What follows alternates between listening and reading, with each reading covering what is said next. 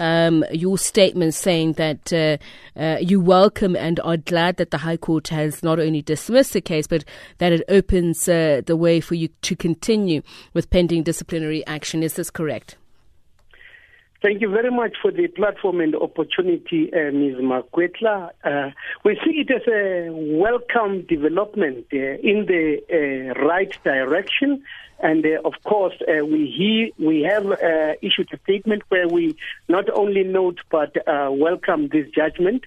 We feel as SARS that this vindicates that the investigation and disciplinary action was fair and lawful. And this is what was at the heart of the contestation in court.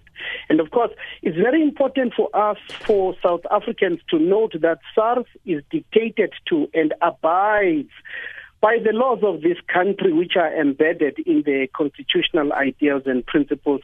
And every conduct, including that of the commissioner, must be grounded and aligned to that. And we respect the law. We provided and left Mr.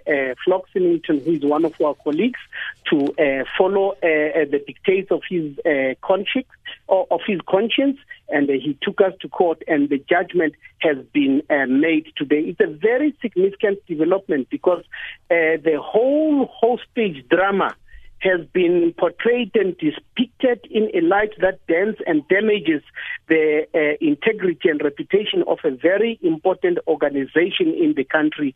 And we have been cleared that, no, we are acting within the law. And as you have rightly pointed out, SARS will proceed with an independent, and it's very important to emphasize that, an independent investigation and a disciplinary process.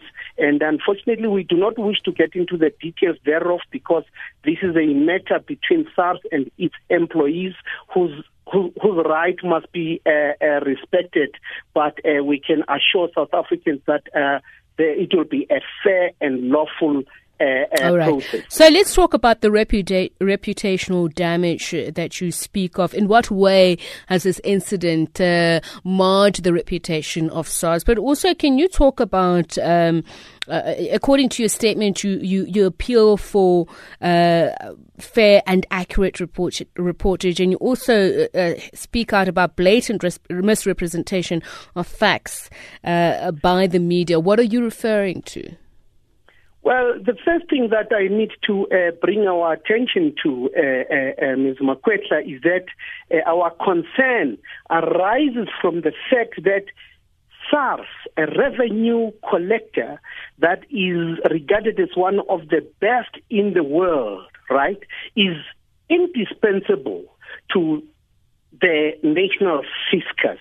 And it's a backbone, so to speak. And if you imagine about it, you realize that 17 million people who are disadvantaged because of the historical legacy in this country depend on the money that is collected by SARS, contributed by upright and moral citizens. Now, if we have a media narrative that begins to depict and project the SARS as an institution as having perhaps a commissioner who does as he pleases willy-nilly and is involved in mysterious and clandestine agendas to blemish the integrity of, for instance, the former finance minister, and victimizes his own employees. For instance, Mr. Flock has been with the organization for over 20 years. It becomes problematic, and the result may be that some people may feel that, no, we cannot afford to continue paying our taxes. And the South Africans are amongst the most compliant people in the world when it comes to taxation. So this is where our concern comes from, and we wish to appeal again to the media that please, we understand that we live in the age of the super information highway, but we need to be factual, we need to be correct, we need to be truthful, we need to verify details. I mean, it's interesting because I was in court this morning and there were less than 2 journalists, and there wasn't a sensation and the presence of glaring camera lights because this is a hostage drama and what have you. So this is what we are referring to, that no, we need to be very careful in how we deal with Allow the me then to come in there, Mr. Memela, because you obviously raised this in light of the allegations by Mr. Symington of being victimized as a political whistleblower. But as per your statement, you also say SARS wishes to reiterate that the Commissioner did not lay charges against former Finance Minister Pravin Gordhan and thus victimized Mr. Symington. You've just mentioned that. But the reports that may be seen to besmirch the reputation of SARS and its officials do not necessarily only come from Mr. Symington. We've seen reports which are part of the public discourse at the moment, and a developing story about the so-called rogue unit at SARS, which has to do with KPMG. But what I'm saying is it's in the public discourse, and people cannot be prevented from speaking about it, and therefore Mr. Symington alone cannot be the source of these reports. I agree with you entirely. I mean, like, one of the constitutional principles of this land is freedom of expression and the right to participate in national discourse. Now, it's problematic when the information, knowledge, and facts presented by the media are in doubt. For instance, I listened to the interview with the CEO of KPMG. And of course, the media has created an impression that KPMG withdraws the report in its entirety, and that is factually inaccurate.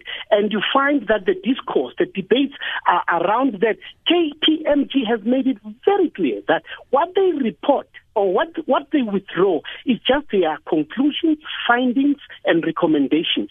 But the facts that are in the report, which the media portrays as cut and paste, are stubborn things, are correct, are moral, and this is what, for instance, the Commissioner is perceived or projected as clinging onto.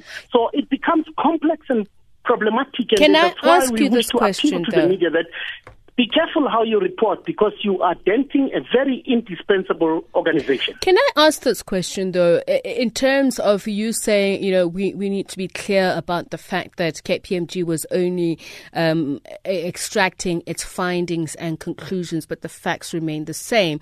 But does one arrive at facts and conclusions in a vacuum? Does one not refer to the facts, therefore all being intertwined, and perhaps even calling into question what may be put down as facts? Of course, Ms. Mokwetla, what people overlook is the fact that a senior counsel, Sikakane, was the first who was tasked with the responsibility of looking into this matter.